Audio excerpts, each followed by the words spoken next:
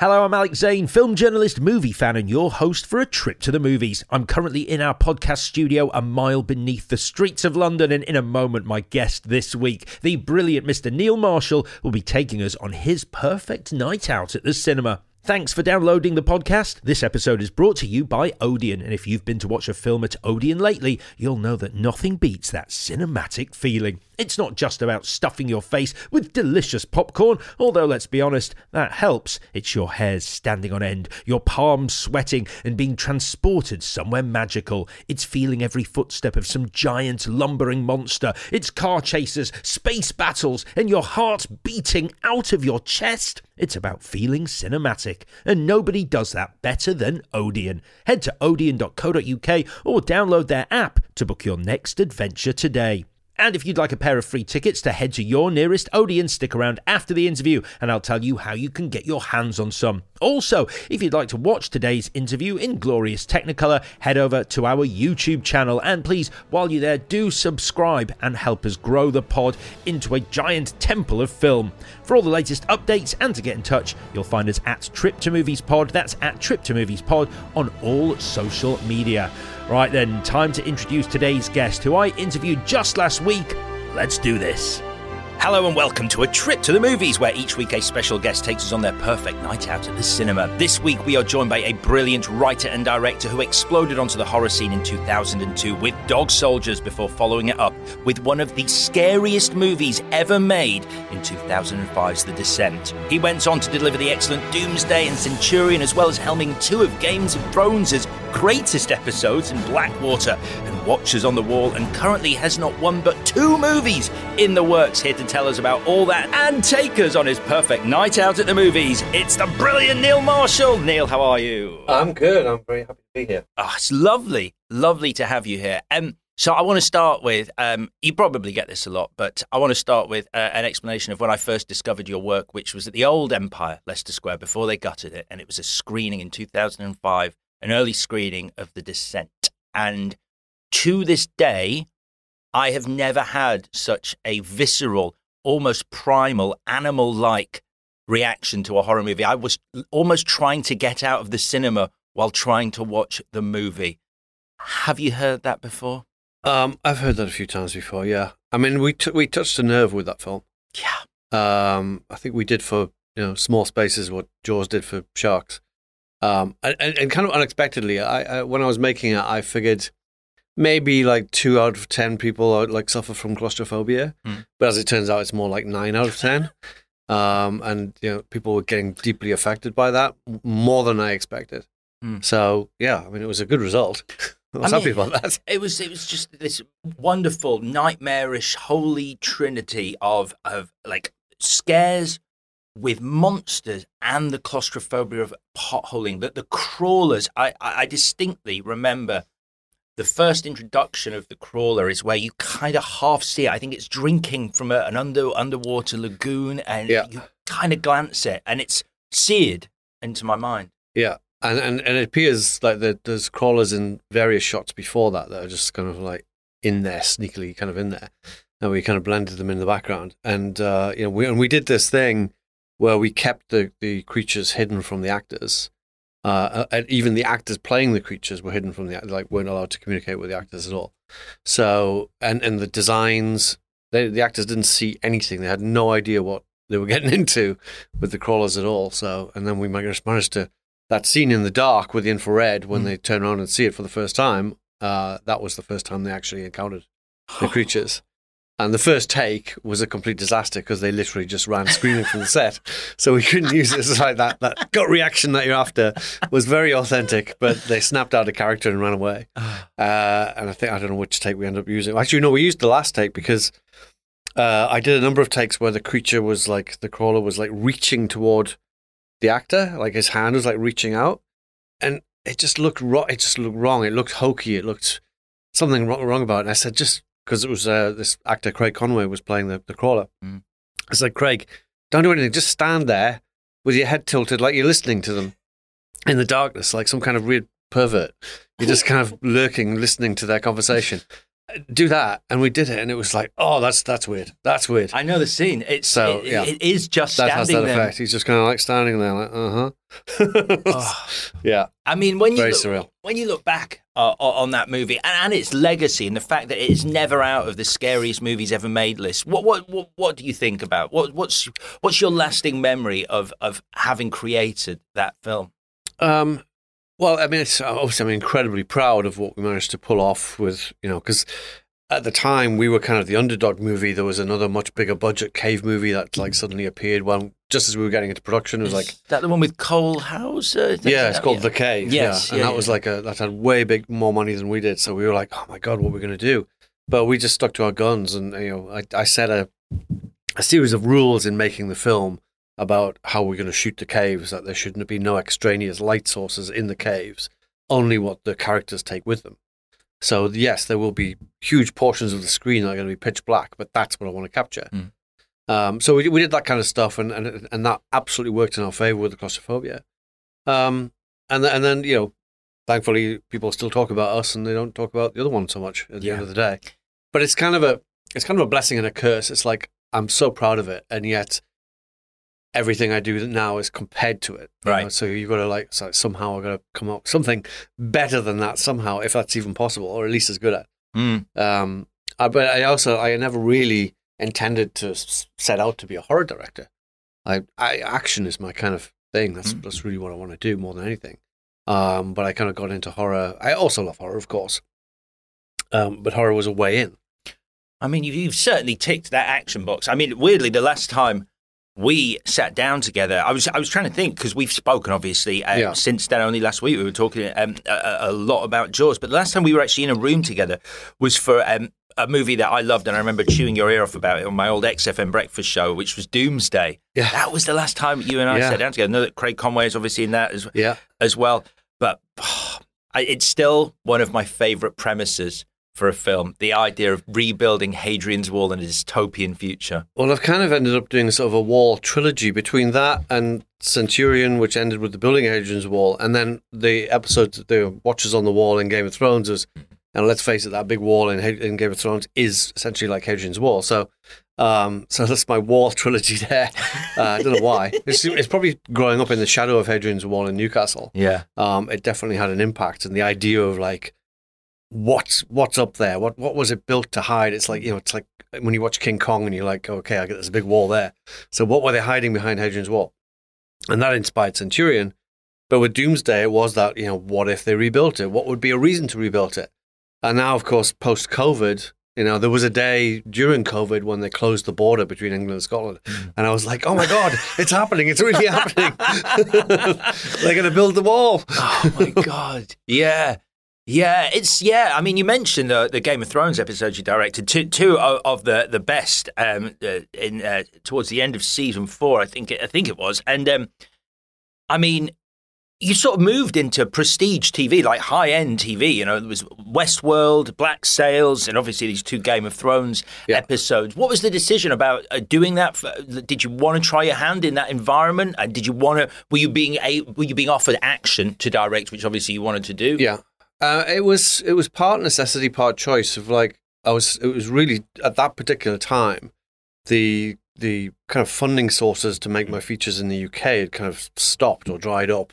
Celador, who financed Centurion and Descent, basically kind of Celador Films had like decided to quit while they were ahead. They did Slumdog Millionaire, won all these Oscars and stuff like that, and thought we'll stop now. We'll end on a high note. What a weird decision, though. It's not going to get better than this, so let's just stop. So anyway, they packed that in, and Pathé, they weren't going to do financing anymore. They were going to stick to distribution. So it's kind of like, well, I couldn't get films financed here, but then by not really chance as much as anything, but because I'd done Centurion, a lot of the crew, particularly the stunt coordinator Paul Herbert and the horsemaster Camilla Naprou, went from that onto Game of Thrones. And then come to the end of season 2 of Game of Thrones, they were preparing to do the Battle of Blackwater, their first big battle sequence, battle episode. And their original director dropped out at the last minute. I don't know who it was. I don't know why he dropped out, but he dropped out with like 2 weeks before filming. And so I get a phone call on this Saturday morning saying, Paul Herbert just gave us your phone number and showed us Centurion, and like, we can see what you can do. Will you come and direct this episode for us? And I was like, yeah. How long do I get to prep it? He's like, a week. Oh my God, because those are epic battles, both of them. That was a busy week. Jeez. So the second one, Watch on the Wall, that was a couple of years later, and I had 4 or 5 weeks to prep that. Right. Blackwater was a week's prep. It was nuts. Absolutely nuts. Nominated for awards, a standout episode, and what have you. But it was an incredible experience. I mean, it was a great bunch of people involved in that show. Really, really, and the writers as well, the creators, very embracing of a director's opinions and thoughts or whatever. And what I basically did with that was, because the script initially, it made no sense as a battle. It had to make logical sense as a battle. And when I'm not studying films, I'm also into kind of military history and stuff like that. So I applied that kind of learning to the script to say, well, this is what they should be doing. So giving them siege ladders, giving them a battering ram, giving them stuff that they could do was all part of that process. So because writing action in a script is a funny old business anyway. You hear some writers talk about how, famously, I think it was like, this is the greatest car chase, and they leave, and that's it, and they leave it to the stunt coordinator and the director to visualize it. Never do that. No. It's like, I'd rather hand all the drama stuff to somebody else and do that. Like, honestly, I think my dream job would be to like a second unit action director on like a Bond movie or something like that. I think that would be awesome. Just because I've done that stuff where you're working with the stunt teams and you're doing action. I mean, the car chase on Doomsday was talked about as being like a second unit thing. I said, no way. I said, so we basically scheduled 2 weeks at the end of the schedule. And we added it on and we did it all there. So I was there every day to do all the stunts and everything like that. It's like, because that's, I can't hand that over to somebody else. Because there's a language to it. As a bit of an action junkie, I mean, that car chase, I'm sure you know this better than me, so I'm not probably telling you what you already know, but for anyone who doesn't, it's like there are beats. It's like it's like a little waveform, and then obviously with the exploding bus as the car goes through it, it's like that's your fist in the air moment. Definitely. Yeah, it's trying to create a momentum. I mean, every good action sequence is a movie unto itself. It should have a beginning, a middle, and an end, and have drama and story unfolding with the action. So yeah. I left a movie out of the introduction because, we don't have to talk about it, but obviously it is, a big studio movie, but I think you've kind of washed your hands of it, which is why I didn't bother to mention it, which is obviously the famous Hellboy reboots. That's infamous, I think. There you go. You've basically excised that from your CV. That's not yours, really. Well, I don't have a tattoo of that one on my arms. I love that. I couldn't believe that when you showed me you've got tattoos of all your movies. And only the stuff that I've written and directed. So I don't have any of the TV stuff. Sure. And I don't have Hellboy because I didn't write that. So it's just the films I've written and directed. I kind of mark each one as a tattoo. So that's cool. Because it was like, I wanted to get a tattoo, and it's like, well, what is the most personal thing I could get? I just thought, well, it's my little movie babies, But no Hellboy though. No Hellboy, no. No, I mean, I don't know. I get people coming up to me all the time saying that they loved it. I honestly, I didn't want to say it because I didn't know what your reaction to people saying that might be, but I kind of enjoyed it. Yeah, it's just that there's nothing of me in it. Right. It's not. I was completely like overruled on everything on that movie, and it was an unpleasant experience because of it. Right. So it's not a treasured memory in any way, shape, or form. And I always thought the script was ropey as fuck. So, I don't have any great passion for it, but I'm glad other people like it. If they get something out of it, that's fine. Yeah, I think people wrongly attributed one aspect of it to you, which wasn't yours, which was the gore, because you're famously, a great gore head. But actually, you'd have done it practically, right? I would have done it as practically as possible. Yeah. I mean, coming off Game of Thrones, my idea was, I wanted the giants to be, real guys and do them in the same method that we did on Game of Thrones, because those giants on Game of Thrones, they're flawless. They're photographically real, because they are real. They're just blown up and put into shots, and it looks great. So I said, well, let's do that with this as well, because it'll look fantastic. And they were like, no, we're going to do it all CGI, and we get a big cartoon mess instead. So it's like, whatever. Fine. Well, let's look ahead to more exciting stuff. Stuff that you have written and directed with your writing partner and partner Charlotte Kirk. Ex-partner. Ex-partner. Oh, I'm sorry. I didn't know. That's my bad. News. Oh, okay. Okay. So you've got a couple of movies coming out, though, which is obviously one of them you're getting a tattoo for today. Let's start with Duchess. Yes. first of all. So this is you can tell me in more detail. It's a crime thriller, a violent crime thriller. Yeah, I think the violence kind of that's inherent. Sure, I would be. Wait, it's a romantic crime thriller. It is a romantic crime thriller with violence as well. But no, it was. I wanted to do a gangster movie. Right. It's a female gangster movie about this East End London girl who falls in love with a diamond smuggler, and he's running a kind of operation out of Tenerife in the Canary Islands. Yeah, smuggling in diamonds from Africa and stuff like that, and doing his thing. And she gets involved in that whole thing, but then it all goes tits up when there's a betrayal, and then she ends up going on this mad quest for revenge at the end of it, and ends up kind of taking over the whole cartel. Cool. So, yeah, it's it's a lot of fun. It's a lot of fun. A very different, change of pace for me. But a lot of it's still action packed. Lots of shootouts and some brutality.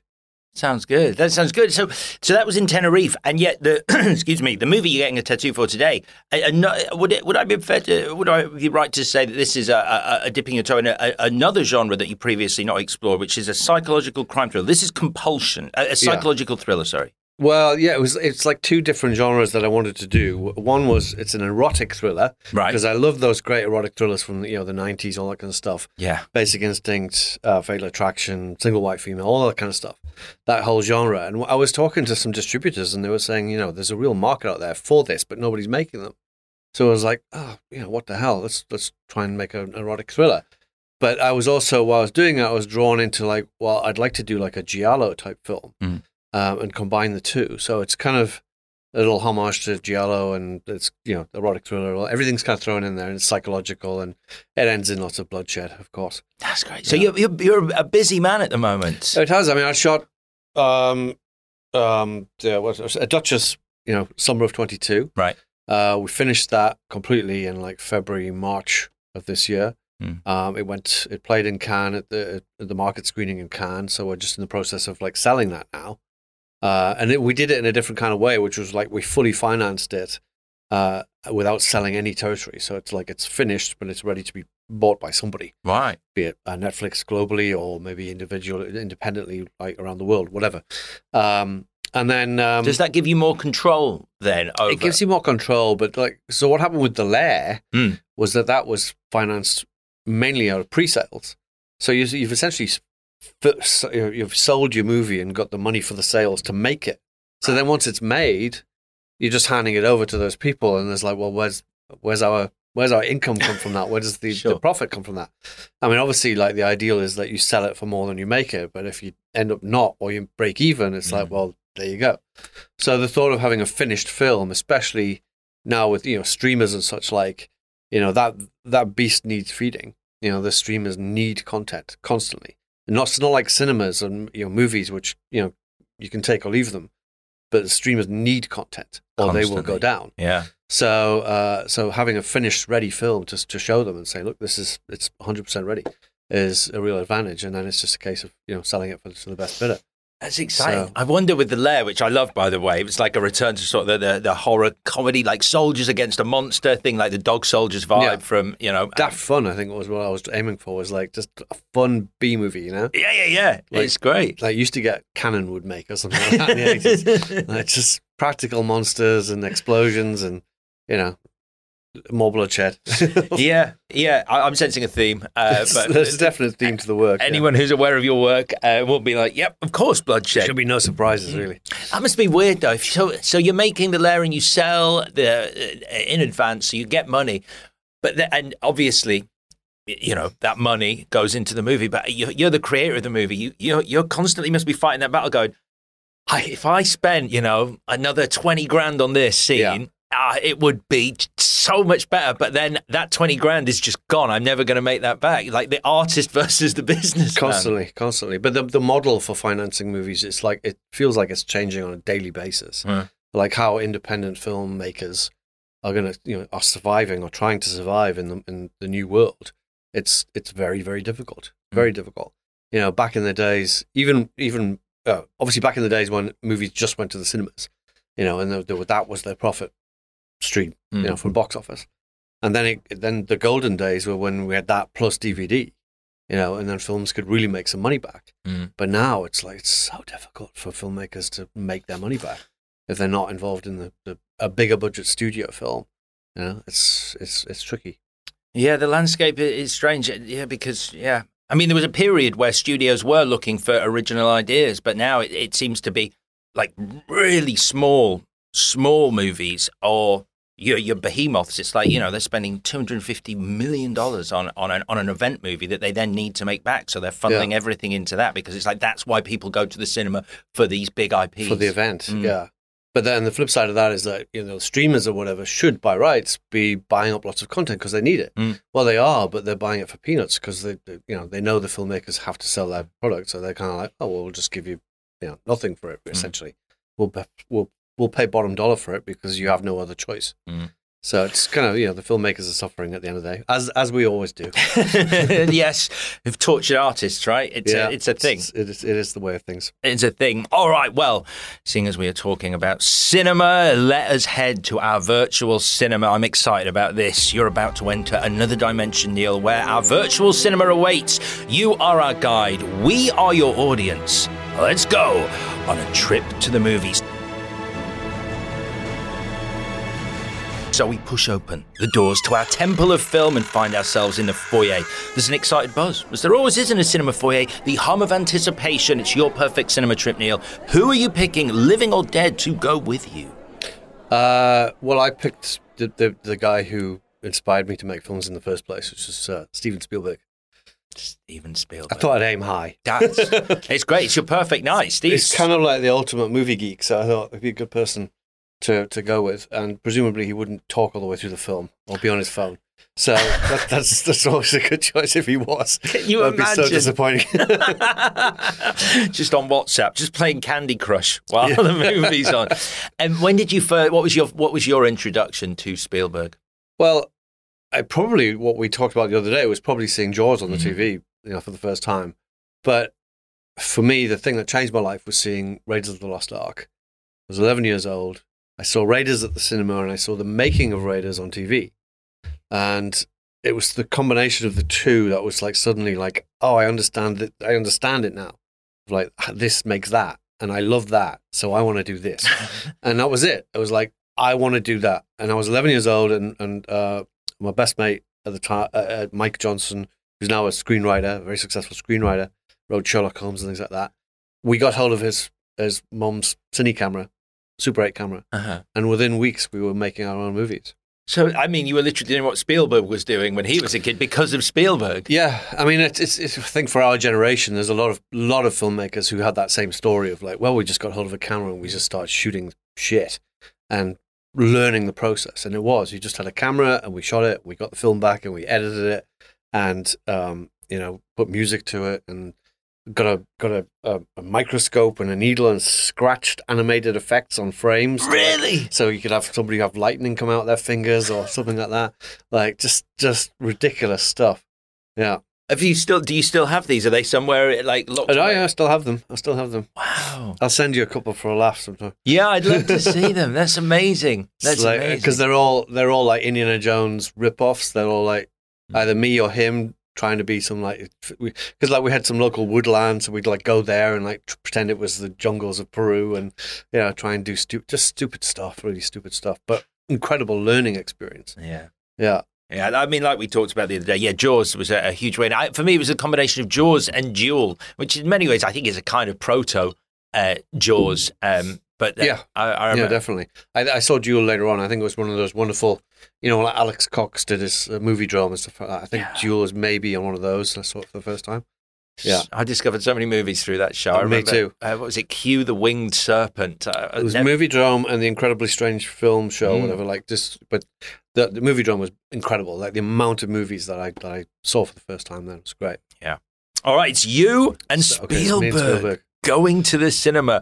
Okay, there's a clock on the wall in the foyer. It reads a specific time. What time of day have we gone to the cinema?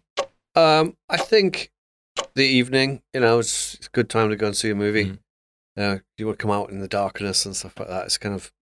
That's a cool environment to go and see a movie. It's a weird thing watching horror specifically in the day. You want to come out of a horror movie when it's dark outside. Sort of coming out into this blazing sunlight is sort of disappointing. You lose the feeling of the movie more than any other genre. But basically, I'll go whenever Spielberg's available. So if it has to be the afternoon, so be it. We'll check Spielberg's schedule. Yeah, I mean, for you sitting in a cinema, like watching one of your own movies with an audience late at night, I mean, what's that experience like for a filmmaker? It must be quite a thrilling moment to sort of, perhaps a quite nerve-wracking moment to watch an audience's reaction to your work, like, and see what you thought. It is. It's certainly terrifying the first time. But you end up like seeing it more and more times with different audiences over the years, and it's like now if I'm watching it, I'm just watching the audience. I'm just clocking the audience to see when they react, how they react, if they react, to the things I want them to react to, and just in a way, kind of vicariously experiencing the film through them for the first time again, which is kind of interesting. I think Carl Gottlieb and Spielberg famously used to go around cinemas and time walking into auditoriums for the Ben Gardner head appearance thing, just because they wanted to see an audience react to that moment. Yeah, absolutely. It is fun. I mean, like it's along with comedy, horror is the thing that gets an audible, visceral response from an audience when it works. If you get people to scream or shout or pass out or throw up, whatever it is, or run screaming from the cinema. Yeah. I mean, as a horror filmmaker, you're like, that's the trophy, that's what you want. It's always sort of bandied around. It's like, this movie made people throw up. This movie made people faint. Have you ever actually seen that happen, or is it just... No, I haven't actually. No. I was quite disappointed. Yeah, I don't think it's real. I've had people leave, but I've certainly not seen anybody throw up. Yeah. It must be one of the few genres where someone leaving is like, yes, it's worked. Something like that. But then you're like, oh, I'll just go to the bathroom. Like, what are you going to the bathroom for in the middle of the film? Oh, well, we'll come to that. I am a man with a weak bladder, so I am one of those people. But look, you booked the tickets, Neil. Where are we going to sit when we get into the auditorium? Favourite seat? I mean, I've always been kind of somewhere in the middle. Like, it's got to be like center onto the screen ideally, and then not too far to the back and not too far to the front. It's kind of like somewhere in that middle zone. It depends on the auditorium as well. If it's going to be one of those ones where people are blocking your view, I mean, that's a bit of a pain in the ass. So you have to go a little bit closer. Because I did at one of those cinemas, I just had some like, I must have been a basketball player or something like that. It must have been like 7 foot tall sitting in front of me, like throughout the screening of something or the Titanic or something like that. You're like watching the film. It's like painful. Oh my God. So thankfully, like galleried cinemas, that's the way to go always. But yeah, somewhere, front and center. It's weird, isn't it? I still have that thing because, I grew up when, you couldn't, once you got to your seats, there was someone right in front of you, someone right behind you. You were kind of trapped in. Yeah. And I always still book aisle seats for myself because I'm like, I just need some space. I don't want to be trapped in the middle. And then you get to the cinema and the aisles are wide. The seats are like so spaced out. Cinemas now are not like, I still have this memory of what they were. Recliners and things. Yeah. Yeah. Very different. All right, we're going to sit in the middle, but dependent on the cinema. Do you have a favourite cinema in the world that you have had the best experience in? I'd have to say that the cinema that I had the best experiences in has since been knocked down. Oh. Which was my old Odeon cinema in Newcastle, where I first saw Star Wars and Raiders and any number of movies. That was the place to go on a Saturday afternoon. This is a fantastical cinema trip. We can rebuild that cinema for you. Well, funnily enough, so the story there is that we managed to have the world premiere of Dog Soldiers in that cinema. Then 2 months later, it shut down. And then it was shut down for years. And then they finally demolished it, like about 3 years ago. And a friend of mine who happened to be working in an office across the road ran across the road and he grabbed hold of a brick. And he's still got this brick he's got to give to me. So maybe like in some kind of weird kind of Jurassic Park style thing, from this brick, can we rebuild the whole cinema? Oh my God, from the DNA of the cinema. DNA. I wonder maybe all the, if like haunted houses, as they say, it's in the stones. Right. Like all the memories of that cinema are somehow in this brick. It could be important. All right. Pitch that. That's a movie pitch right there. The brick. The Odeon Pilgrim Street. Can it live again? Oh my God! While you were saying that, I was trying to remember what movie like has a similar theme, and it's the weirdest reference. It was a modern take on Jack the Ripper with David Hasselhoff. I think it was a TV movie where they moved London Bridge to America. And in the present day, someone pricks their finger and the blood lands on a brick and it recreates Jack the Ripper and he goes on a killing spree in modern day America. That's fantastic. I love it. So I think, unfortunately, haunted bricks may have been done. I was going to say, yeah, because if you put a haunted brick into a new house, does it make the whole house haunted? Oh, yeah, that hasn't been done. That's good. Okay. Yeah. Right, we'll put them something in there. We'll snip that. Let's not broadcast that. That's an idea. Okay, final thing we need. What are we choosing to eat from? Oh, the smells in the foyer. All snacks, all manner of food stuffs are available. What are we having to eat? I've always been a hot dog fan. You want those hot dogs that are a really good hot dog though. So these hot dogs, you're either all in or all out. People are like, I would never have a cinema hot dog, or people are like, they're the greatest thing in the world, and you're on the greatest thing in the world side. When it's done right. I mean, so there's some really shitty hot dogs out there, but in cinemas, but a really good one is amazing. So what a really good one is still, and you got to go large, large hot dogs. So they're the Frankfurtery ones. They're just like they're proper hot dog with mustard, ketchup. Yeah, the works. We used to be able to get them with onions and stuff like that in the cinema, but I don't think you can anymore. I don't think you can either. The works. We'll just call it the works. And are we having a drink? Yeah, sure. I'll have I don't know, Coke. Nothing very adventurous on. You can have anything. Can I have a beer? You can have a beer. Dog and a beer. You want a beer? All right. Okay. To quote Field of Dreams, dog and a beer. Well, I think we might be coming to that shortly. Any popcorn though? No popcorn? I'm not that bothered. I can live without the popcorn. Wow. I mean, if I do, if it's there, I'll eat it. But I think I'll stick with the hot dog. You wouldn't purchase popcorn, even though it's a sort of cinema staple. I mean, it's like, is it not part of the nostalgia of being a kid and going to the cinema when there wasn't? It used to be, what was it? Toffee, Sunkist, toffee. Oh, yeah. Like some kind of Butterkiss. Yeah, that's what we used to. The smell of Butterkiss reminds me of cinemas. Okay, but the new stuff doesn't. It's all fresh. As fresh as popcorn can ever be. Yeah, it's very fresh. No popcorn then. That's great. We're just having the hot dog and a beer. Right, let's get out of the foyer and make our way towards the auditorium. So, the cinema corridor towards the auditorium, it's looking a bit bare. We're going to put up some posters to decorate it. And the first poster we're going to put up depicts your fondest movie memory. One that comes to mind is seeing American Werewolf in London during Fright Fest. It was at the Empire Leicester Square, the old Empire Leicester Square, before they rejigged it. Wasn't that room amazing? Oh, it was incredible. Just the biggest room. 2,000 seats or something like that. Insane. And it was amazing screening, and it was an anniversary screening, American Werewolf in London, and John Landis was sat behind me. And he brought along a 35mm print of Thriller and the making of Thriller to show before the movie as well. But what made it so memorable was that Landis basically gave us a running live commentary of Thriller and the making of Thriller and American Werewolf as it was happening, like telling us everything. Oh, that was shot there, and this is how we did this. And it was incredible, absolutely incredible. And then to walk out of the cinema and you realize you're just next door to Piccadilly Circus, it was like, oh my God, we're in the location. Everyone follow me. Let me take you on a tour. It was an amazing experience.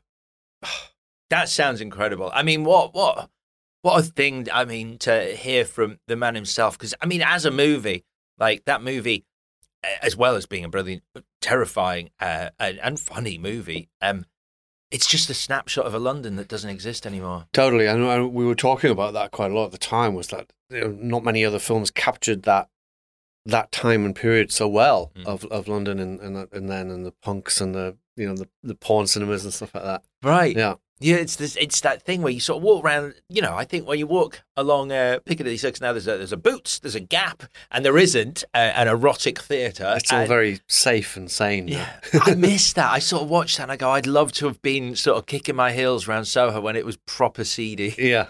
Yeah, I think it's lost that edge a little bit. It has. All right, brilliant. That's great. Okay, you're putting up a poster for American Werewolf in London. I'm assuming you love that movie. I do. Well, I mean, obviously, between that and The Howling was two big inspirations for Dog Soldiers. So, yeah.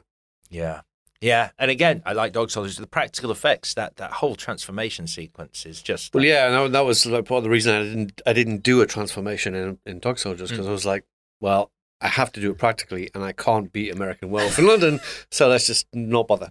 So what I actually did was I said, let's just crib from Carry On Screaming instead, where basically he hides behind the furniture and pops up as the creature. And I think it's Jim Dale. He keeps on popping behind the furniture and then coming up, and he's got like more hair stuck to him and things like that. I was like, let's do that instead.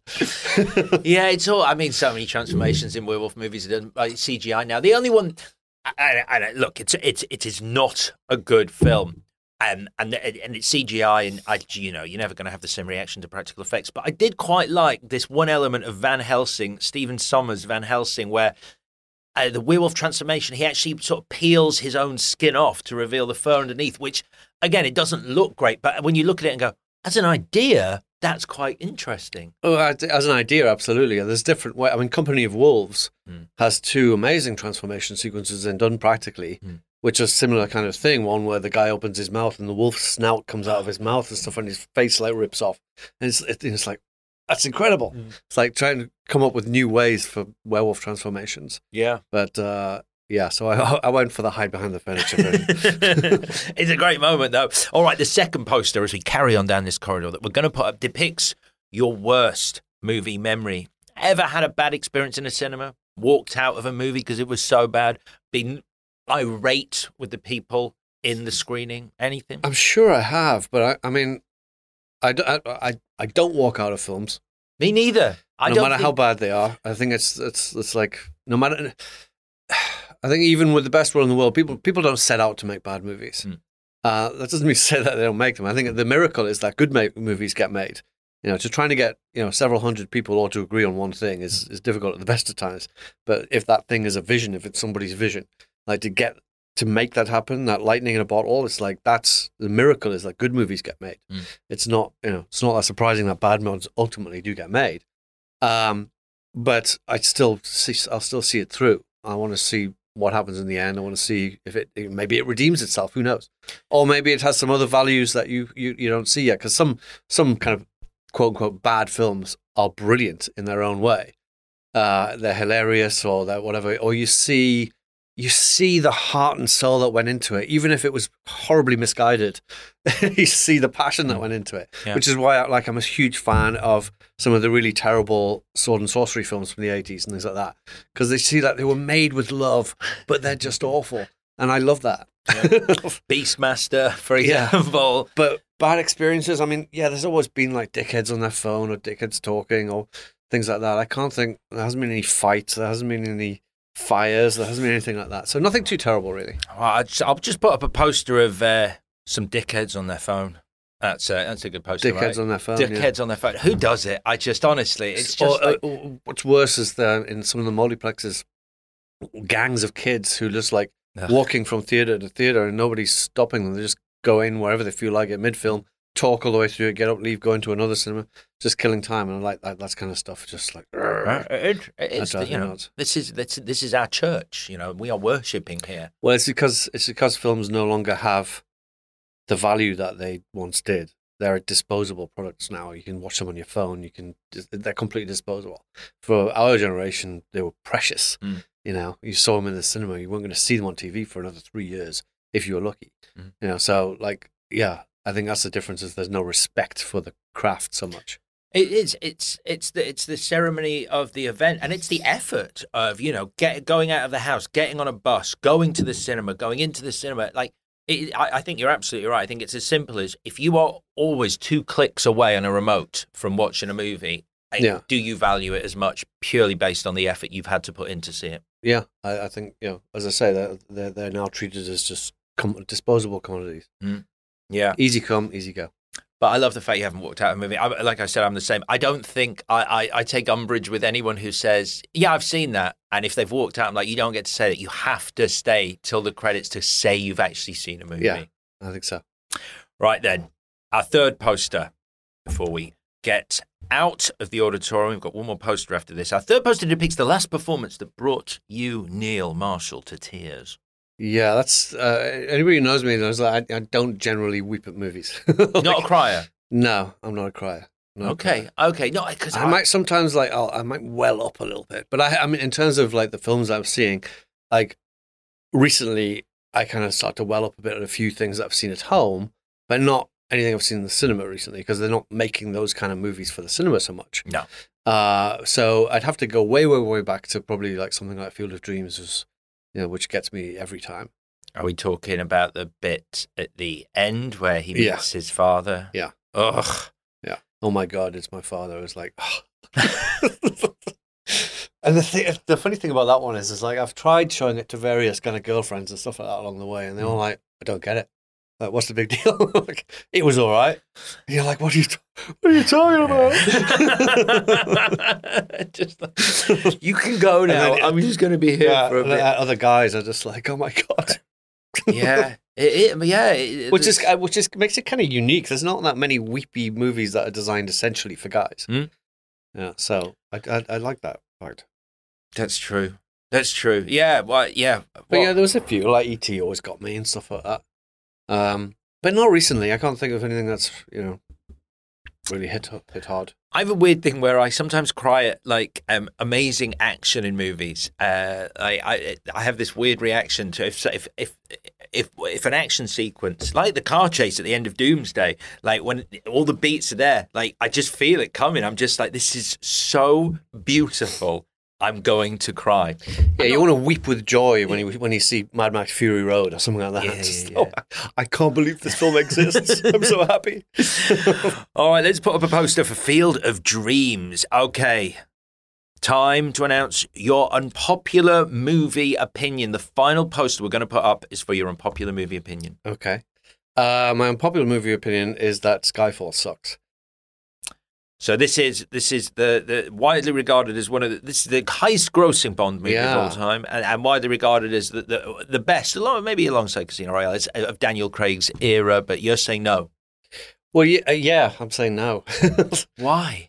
Well, there's a few reasons. Part of the fact that some of the action is really badly staged and illogical. I mean, all that stuff with the bomb in the underground and the tube train coming through the roof and all that kind of stuff. It's just like, that's so bad.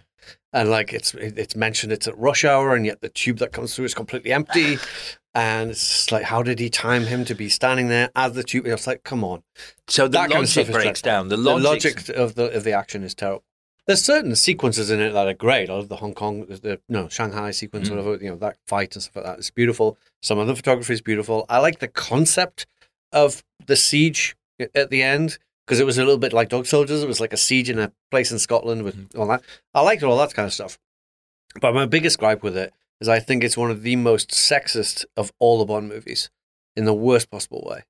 That Moneypenny is so bad at being a field agent, she's demoted to being a secretary. Of course, yes. She gets him. And she is bad at being a field agent. She shoots Bond and then just watches the bad guy gets away. Instead of opening fire and killing the bad guy as well, she just watches him. So it's like, no wonder she's demoted. But they're like, oh, she's no good for that. Put her behind a desk where she should be. I was just like, in this day and age, really? That's the message we're saying? And then Bond goes and seduces the girl who was the former child sex slave. It was like, what the fuck? Yeah, like, what are you doing? She arrives on Javier Bardem's island and gets killed immediately. Promptly killed. Yeah. Yeah, I always found that quite troubling. Yeah, there's a weird thing about horrible deaths of Bond girls. I think it's Moonraker, and this comes from me being a kid and having been attacked by a dog. But the bit where it's Draco or something, I can't remember the villain's name. He releases those two huge dogs through the woods, and they chase her down. It's a brilliant sequence. It's awful. I mean, it's awful, but it's brilliantly done. I mean, it's horrible, but But that's a great sequence in a Bond movie, especially in that Bond movie. It's kind of weirdly artistic in its depiction of somebody being killed by dogs. It's like a horror sequence, isn't it? Totally. It was like, it was around the time of like The Omen and stuff like that, and it really felt like something from one of those films. No, but Skyfall was like, the crimes go on. It's like the, Javier Bardem's character, he was meant to be an undercover agent in China. Like, he's this European guy with bright white hair. And he's like, huge. How does he blend in? It's like, what? Anyway, it just had a lot of silly stuff in like that, which was very frustrating for a Bond movie, especially one that's like the most successful. But hey. Favorite Bond movie? Let's button this walk down the corridor with a nice thing. I'm going to put up a poster for Skyfall as your unpopular movie opinion that it's rubbish. Slightly ripped at the corners. Yeah, graffitied on. Yeah. But what is your favorite Bond movie? Do you have one? Oh, definitely. I'm a huge Bond fan. I love Bond. That's why I was so pissed off about that one. But I'd say like of the Goldfinger, Spy Who Loved Me, because that was the first Bond film I saw in the cinema. I love On Her Majesty's Secret Service and Casino Royale. Yes, not the David Niven one. The Daniel Craig one. I mean, I think he started out. It was a blazing debut. Yeah, and then it kind of went a bit shaky after that. But Casino Royale, phenomenal movie. Yeah, it is, isn't it? Isn't it? One of those is my favorite, which is The Spy Who Loved Me. And when people go, "Who's your favorite Bond?" I'm like, it's more because that's who ITV were playing on every bank holiday when I was growing up. There was very few Sean Connerys on. It was always a Roger Moore one. So much depends on who you saw first and where you saw it. And I saw Spy Who Loved Me. I was 7 years old when it came out. Went to see it with my family at the Odeon, Pilgrim Street, on the big screen there, and it was seeing him go off the cliff and the Union Jack and everything, and the audience just went nuts, and it was just like one of those primal moments as a kid of like, movies are great. I like this. Yeah. Right then, let's head into the auditorium. Now, there is a queue of people wanting to join yourself and, of course, Mr. Steven Spielberg in the auditorium. Now, do you want to let them in? Do you want a busy auditorium? Do you want to feed off the crowd's energy, or do you want it just you and Steven? No, it's got to be busy. It's like if it's going to be the two of us, we could do it at home. Yeah. It's like, so, yeah, busy. I want to feed off the energy, want that buzz. A good movie generates incredible buzz. You feel it in the audience, and that's cinema. That's great cinema. When you have that shared emotional experience with a crowd, it's phenomenal. There's nothing like it. Like, a bit like, as you were saying about Bond and who you saw first. It's the set of circumstances in which you see a film can dictate your feeling about that film. It's like the whole package is part of it. It's like, yes, the film is primarily the biggest part of it, but the circumstances in which you see it, which is why watching a movie at home on your sofa does not create these memories that going to the cinema does. And it can be anything. It could be a great comedy where everybody's laughing their asses off around you. That feeds you because laughter is infectious. Or if it's fear, like you're watching Blair Witch or something like that for the first time when everybody's shitting it. Was feeling that, or watching Schindler's List. You could feel the emotion in the audience. I mean, it was incredible. Or Private Ryan. It was like everybody was shell shocked at the end of it. Yeah. But we all shared that experience together, and it just made it so much better. Well, the crowd go wild. They're pouring into the auditorium. They're taking their seats around you and Steven, who are in the middle. Right. Let's play a few things on the big screen before we announce the movie you've picked for us this evening. The first thing I'm going to play is the movie you're most looking forward to, a trailer for the movie you're most looking forward to seeing at the cinema. Well, I mean, currently it's Indy 5. Okay. I mean, optimistic? But, cautious. Right, sure. Cautiously optimistic. Sure. Yeah, I mean, I've come to terms with the fact that it's not going to be Raiders. It's not going to be Temple of Doom. It's not going to be Last Crusade. It's not going to be like that. Not because if the film was perfect in every way, I'm not the same person that I was then. Yeah. So it's not going to affect me in the same way. It's not going to move me in the same way. So as long as I go in with those kind of expectations of like, I just want it to be a good film. Yeah. And I want it to be a good film, and I want at least at one point in the movie that the Raiders theme really belts out full. John Williams gives it all. That's what I want. You've got, I mean... And I wanted to see him punch as many Nazis in the face as possible. Definitely. And Mads Mikkelsen, I've got a lot of faith in him as a villain. I think he's a brilliant actor. And James Mangold, he's got form. He's got chops. He's got the chops. And I hope that the villains get a good comeuppance. Like in the traditional, they used to melt and explode, and go into wood rock crushing machines and things like that. So let's hope that they maintain that, because it was kind of missing from the last one a bit. Yeah, that was Cate Blanchett staring at an alien going, I see it all, I see everything, or something like that. Yeah. Okay, cool. I agree with you about the theme. Weird curveball reference, but my biggest problem with Joe Carnahan's A-Team remake was I was like, you've got the most iconic score in TV history, and you're not going to use it in the action sequences. Are you insane? Yeah. That is like, so what's the point of even doing it? Yeah. Yeah. But, when they do kick in, when Mission Impossible kicks in with the theme, or, some of these kind of film adaptations of TV shows or other movies or whatever, like you want that music. What Superman Returns, whatever you may think of it, that opening credits sequence with the Superman theme playing was like, oh god, Williams' theme playing was just awesome. There's been a few things like that. Star Trek, Abrams reboot, when the theme kicked in at the end credits, was like, yes, this is great. Agree. If you've got those themes, then use them. Yeah, and you should never underestimate the power of that credit moment. I often quote it's Event Horizon, where the Prodigy's funky shit kicks in. It just somehow works in that moment for the credits. You just like, it's just such a sharp, and you're like, cool. You've got that. It's your last opportunity to give the audience that buzz when the credits roll. So if the Raiders March isn't playing at full volume for those end credits on what is going to be the last Indiana Jones film, then something's wrong. So we'll see. All right.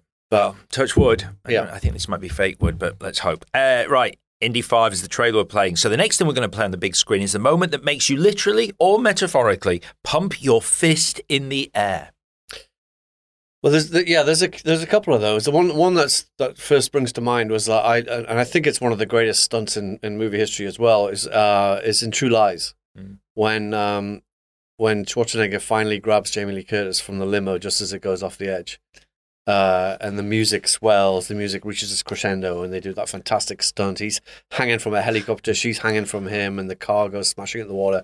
I just think it's like that was one of those great moments of like, yes, finally got the build up to that. And I think that's actually, I remember reading about this. That's actually her. She does that stunt herself. Rumor has it. Yeah. Okay. Yeah. We're not 100% sure about that. Yeah. It seems unlike. I will say, I'm glad you said that, because when I read that, I was like, that seems really like more dangerous than like Tom Cruise might go, I might not do this one. It's like a big stunt. It is a big stunt. I'm not convinced that it's her doing that one.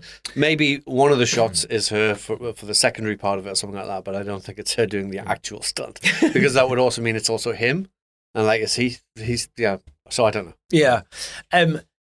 One of the other ones you told me about, which I'm going to mention because it is, you were saying earlier, they don't really make movies that, excuse me, make you cry in the cinema anymore. And as I said, I cry at sort of like the big emotional moments that aren't meant to make you cry. I just get carried away in the moment. Thor in Infinity War. When he shows up on the battlefield, right in the middle of it, was an awesome moment. That was a bit of a fist pump moment. Yeah, they did that just right. Those Russell brothers have got chops, and that was a moment of like, oh shit, they're getting beaten, and then he lands. Yeah, because as an action director yourself, a lot of action, like really, you kind of sell it on the reaction shots of other characters. It's like as the audience, you're like, that's a cool moment. But if a character on screen references how cool that moment is, it almost doubles your reaction. Like the bit where I think it's Mark Ruffalo goes, "Oh, you guys are in trouble now." You're like, oh wow, yeah. No, it's a good entrance. Definitely. It is a good entrance. All right, fine. Lovely. I like it. Let's go, just because there's a big question mark over whether it was her or not. Let's play the moment Jamie Lee Curtis is rescued in True Lies. Now, we are going to play what you consider cinema's most shocking moment. Well, I thought I encompass all of cinema with this. I said, for me, the most shocking moment is when Raiders did not win Best Picture and Chariots of Fire did. in retrospect at the Oscars. Not to say that Chariots of Fire isn't a good film, but come on, it's Raiders versus Chariots of Fire. But there's been a few of those. I mean, okay, Annie Hall's a good film, but so it was up against Star Wars.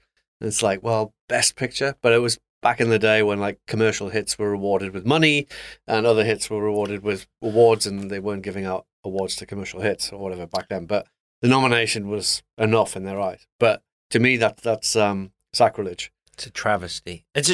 Well, it's a mockery of a sham, is what it is. Good. Yeah, I like that. It's and I should be like keeping the British end up, as it were, with Chariots of Fire. Yeah. But still, which film have I watched like hundreds of times, and which one haven't? Yeah. I think that is also keeping the British end up. Is that the button at the end of The Spy Who Loved Me as well? Is, yeah. It is.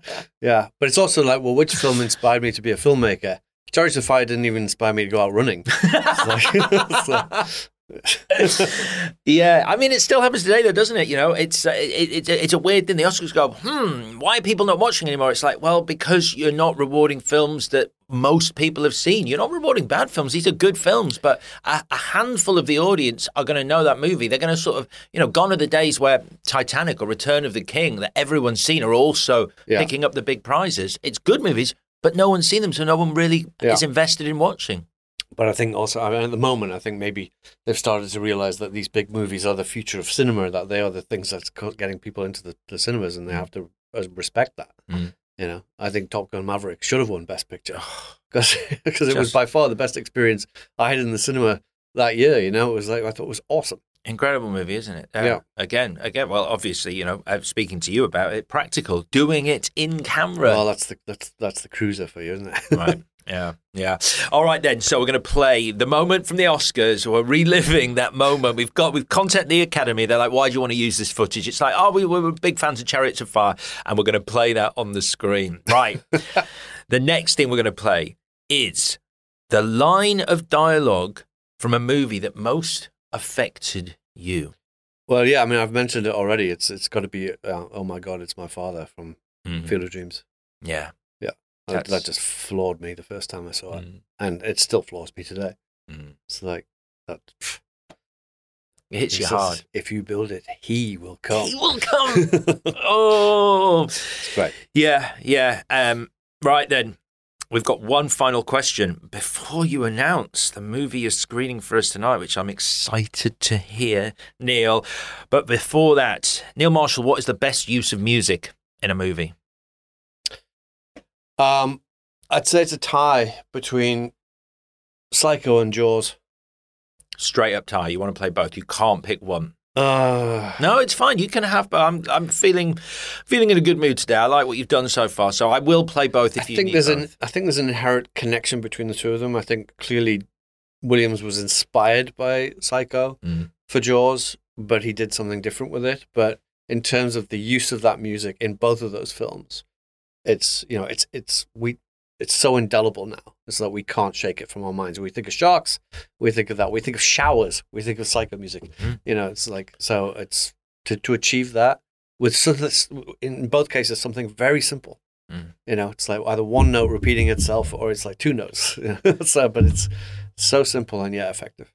How closely do you work with your composers when you're making a movie? Do you present them with a final cut? Do you tell them about it beforehand? What you're going for? I try and get them involved as early as possible. They say, I certainly they read the script, and I get I give them a sense of what it is I'm trying to achieve, and then we talk about it, relentlessly until as the cut's being done, and then they get involved creatively, from then on, and actually start composing. Depending on what kind of vibe we're after. So, yeah. It's I might have mentioned this already when we were talking about Jaws the other day, but that famous story about again, who knows whether it's true, but it's a wonderful story of Spielberg had this idea of this huge orchestral theme for the shark, and he walks into the room and John Williams goes, "I've got this," and he plays dun dun dun dun on two notes of a piano, and Spielberg laughs and thinks he's joking. But I can imagine if you heard that for the first time on a piano, it would sound a little bit what? But when you hear it and it's the cellos doing it, that's like it takes it to another level. Yeah. So yeah. God, that's movie magic. Right then, we've just heard through the Dolby Atmos speakers, the Jaws, Psycho, those iconic moments of music, and here we are. It's time to announce to this excited, ecstatic audience and Steven Spielberg himself, what movie out of all other movies in existence, Neil Marshall, you have decided to screen for us tonight.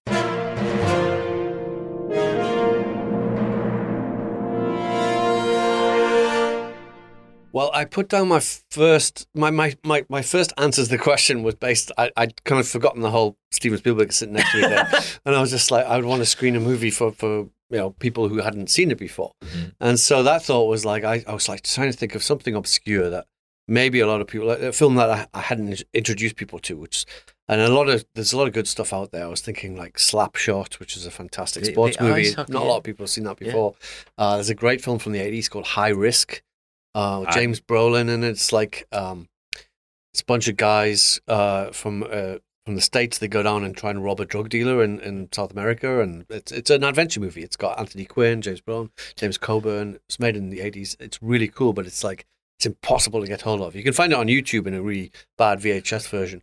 But I'm like, I want a campaign to get that film released on some form of DVD or Blu-ray would be great. It's a fantastic movie. I love it. So I was like thinking of those, and then I thought, well, one of my favorites from that period is Freebie and the Bean. Richard Rush's Freebie and the Bean, which is a film which would absolutely never get made now. It's so despicable in so many ways. So this is what I wanted to talk to you about. I said before we started, there's one of the things that you mentioned to me that I really want to go into, because I had never heard of this movie, and so I looked at the trailer, and the trailer is hilarious. It looks like Alan Arkin and James Caan. It looks like they're basically improvising most scenes, and this is just in the trailer. They're both on top form. The director was on top form. It has at least 2, if not 3, of the best car chases of all time in the film. It's phenomenal. It's full of that, some incredibly quotable lines of dialogue all the way through it. What makes it so despicable is that Alan Arkin's character is meant to be playing a Mexican. I see. And he's constantly referred to as like it's incredibly racist all the way throughout. Got you. All the way through the film about him as a Mexican. No, but of course it's Alan Arkin, so it's like all that kind of stuff. If you can put that to one side and just see Alan Arkin playing Alan Arkin, fine. It is a hilarious, violent, ridiculously entertaining movie. Okay. It's bizarre and it's twisted. It's very 70s.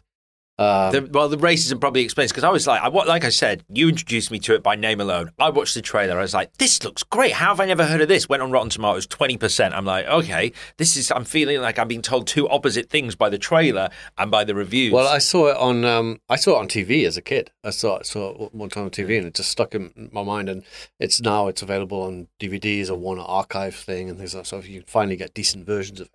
I mean, I highly recommend that you watch it. If not, I'm going to. It's a phenomenal film. You just got to overlook, the attitudes of the time and the casting choices of the time. But it's like, if they just forget that he's meant to be Mexican and just have it as Alan Arkin playing Alan Arkin. Sure, yeah, great.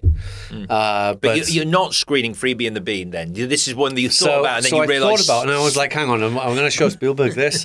No, I'm not going to show Spielberg this. If I'm going to sit and watch a movie with Spielberg, it's going to be Lawrence of Arabia. Because I know that it's both of it's favorite film of both of us. It's also nearly 4 hours long, so I'm going to get the maximum Spielberg, clever. maximum time with Spielberg to do that. And seeing it on the big screen is the only way to see it. 70mm, of course. And this is your favourite film of all time, Lawrence of Arabia? No, Raiders is my favourite film of all time, but I'm not going to watch that with Spielberg, am I? Yeah, that would be weird. Although he might do a Landis and be like, he might be like, He'd be like, shut up, I watched the making of at the time, so I know all this, Stephen. Yeah. I'd be like, Steve, how come you've got the crew in the background of shots, Steve? What's going on? The crew in the background of one of the shots? They're in the background of several of the shots, yeah. Oh my God, I never knew that. Oh, I'll have to point that one out, yeah. Yeah. When you've watched it as many times as I have with analytical precision and watch it in 4K or watch it on... It was on IMAX, actually. I watched it on IMAX one time.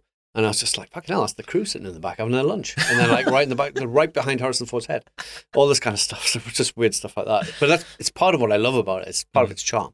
Anyway, Lawrence of Arabia is definitely going to be in my top 3 of all time. It's just a incredible piece of filmmaking. What do you love about it? I love the fact that it's an intimate portrait of somebody, a really, really detailed, intimate character portrait of somebody on the biggest possible canvas, like an epic canvas. And that's such a rare thing to do, and not many people have pulled it off, but Lean pulled it off with that. And, Peter O'Toole's debut performance in a film, and it's just jaw-dropping. And the visuals are jaw-dropping, and you're like, there's no CG. There's not even a matte painting in there. It's all real. The extras and all that kind of stuff. It's just phenomenal on every level. It's just incredible filmmaking, and David Lean, how he did that. Going out to the desert, building a little city for them all to live in while they filmed it. And they were there for a year making it. And what they came with was, Robert Bolt's incredible script, incredible performances, Omar Sharif's debut, and what an arrival. Like his first appearance in the film is one of the great, character introductions of all time as well. And it's just so rich and so deep, and yet so visual. And that's, as a director, it's like, that's what you aspire to. You probably know this, but I found a weird connection between Freebie and the Bean and Lawrence of Arabia. Okay. Which is that Peter O'Toole, the star of Lawrence of Arabia, watched Freebie and the Bean, and it was watching Freebie and the Bean that made him want to work with director Richard Rush on The Stuntman. Stuntman. Yeah. Right, okay. That's my weird bit of trivia. That's a good link. That's a Kevin Bacon link. Yeah. You say good. I think you mean tenuous. But interesting. Thank you. Right then, we finished watching Lawrence of Arabia, and that's it, Neil. The curtains have closed. The guests are milling out, smiling, chatting, and thanking you and Steven Spielberg for an incredible night out at the movies. But before you go, it's time for this week's mystery question, as we ask, what's in the box? Saw you with the box. What was in the box? Oh, what's in the box? This week's mystery question is, as a master of horror, okay, it's an easy one. What do you consider the scariest movie ever made? I don't know. This is an easy one. Okay, good. I like a challenge to end on. It's exciting. It's a question of what scared me the most. What has scared you the most? Because mine's a weird one that people go, right, mine was It, the TV movie, It, with Tim Curry playing Pennywise. For whatever reason, Tim Curry's Pennywise haunted my dreams as a child. I remember being terrified by Salem's Lot on TV the first time. Is it the bit with the kid at the window? The kid in the window, all that kind of stuff. The Exorcist floors me every time. And what I love about that film is how realistically it's handled. Like, and it would kind of never happen today because everybody would want to jump to demonic possession straight away. But it's the fact that the girl's sick and they go through like the medical process of like, she's acting weird. Let's take her to a doctor. Let's do brain scans. And they do all these horrible things to her that are bad enough in their own right before they finally emerge at the notion of like, well, let's bring in a priest because there's something weird going on here. Yeah. And then it kind of ramps up to the next level of like, holy shit. But the fact that they treat it in such a very realistic manner, Friedkin did that, I think just lends so much weight to it that makes it truly terrifying. But people ask me recently and say, what's the scariest film you've seen recently? Yeah. And the answer I give there is, and this, it's not even new, this is like 10 years ago, but nothing's topped it, is Lake Mungo. So our mutual friend Janine introduced me to the name alone. I haven't seen it. What is Lake Mungo? I feel like I'm in the dark here. I'd never even heard of it. It was released. It got a kind of very brief release. I don't know, it's like 10 years ago or something like that. I can't remember what they were called. There was like a group of films that were released together, and that was part of them. Oh, what's the name? Anyway, but so I saw it. I didn't see it at the cinema. I saw it on video, on DVD for the first time. Video, so yeah, no, look at us. Yeah. I'm there with you. I'm like, I miss those video stores looking at all the VHS covers. And it's a pseudo documentary. It's a docudrama or whatever you want to call it. And it's absolutely, it's got such a kicker of an ending.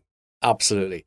But it's full of wonderful twists and turns on the way of like, holy shit, it's going this way. And just when you think it's one of these things, it's like, oh, no, it's not. Oh, fuck that. Where's it going now? Oh, it's one of those things. And all the time, you just like, because the performances, the way it's done is so beautifully made. The performances are 100% convincing that you think you're watching a documentary about something. And then the final punchline, if it doesn't absolutely floor you, I'd be amazed. Like oh my God. So I'm so excited. Because I pitch it to everybody and they all go, yeah, fucking hell, I watched it. Holy shit, you didn't give me a warning about that.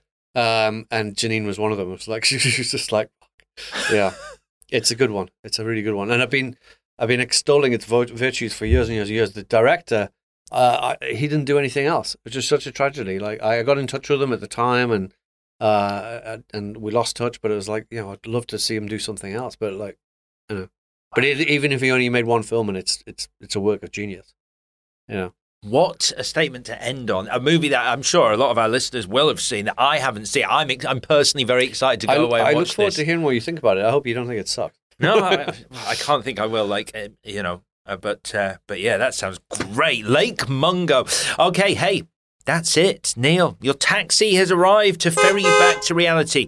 But before you go, let's recap your perfect night out at the cinema. You are going with the ultimate movie geek, Mr. Steven Spielberg. You are going whenever Steven Spielberg is free, but hopefully in the evening. We're sitting in the middle at the Odeon on Pilgrim Street. Yeah, we've rebuilt it with a haunted brick. A haunted brick. So it's going to be a haunted cinema. Now, you are having a hot dog with the works and a beer to eat. No popcorn, no thanks. We are then putting up a poster as we walk down the corridor. Your fondest movie memory. Having a live narration commentary from John Landis while watching The American Werewolf in London at the Old Empire in Leicester Square. Your worst movie memory. It's just some dickheads on phones. Yeah. Your last performance that brought you to tears. Field of Dreams playing catch with his dad. The poster that depicts your most unpopular movie opinion. Putting up Skyfall because it is disappointing. In fact, I think you used the words terrible movie. Terrible movie. Yeah. We're playing the trailer for Indy 5 because we're cautiously optimistic. The moment that makes you pump your fist in the air is Jamie Lee Curtis being rescued from the limousine in True Lies. The most shocking moment, we're playing the footage from when Chariots of Fire is awarded Best Picture over Raiders. The line of dialogue from a film is, oh my God, it's my father from Field of Dreams. The best use of music is a double bill of Jaws and Psycho before we play Lawrence of Arabia. We might tease Spielberg with the trailer for Freebie and the Bee because it doesn't mention the ingrained racism, but we are watching Lawrence of Arabia. Neil, thank you for taking us on a trip to the movies. Have you had a good time? I've had a great time. Yeah. Thank you. Awesome. It was a good trip. It was a great trip. I loved it. And I'm going to go watch Lake Mungo now. Thank you very much. Awesome.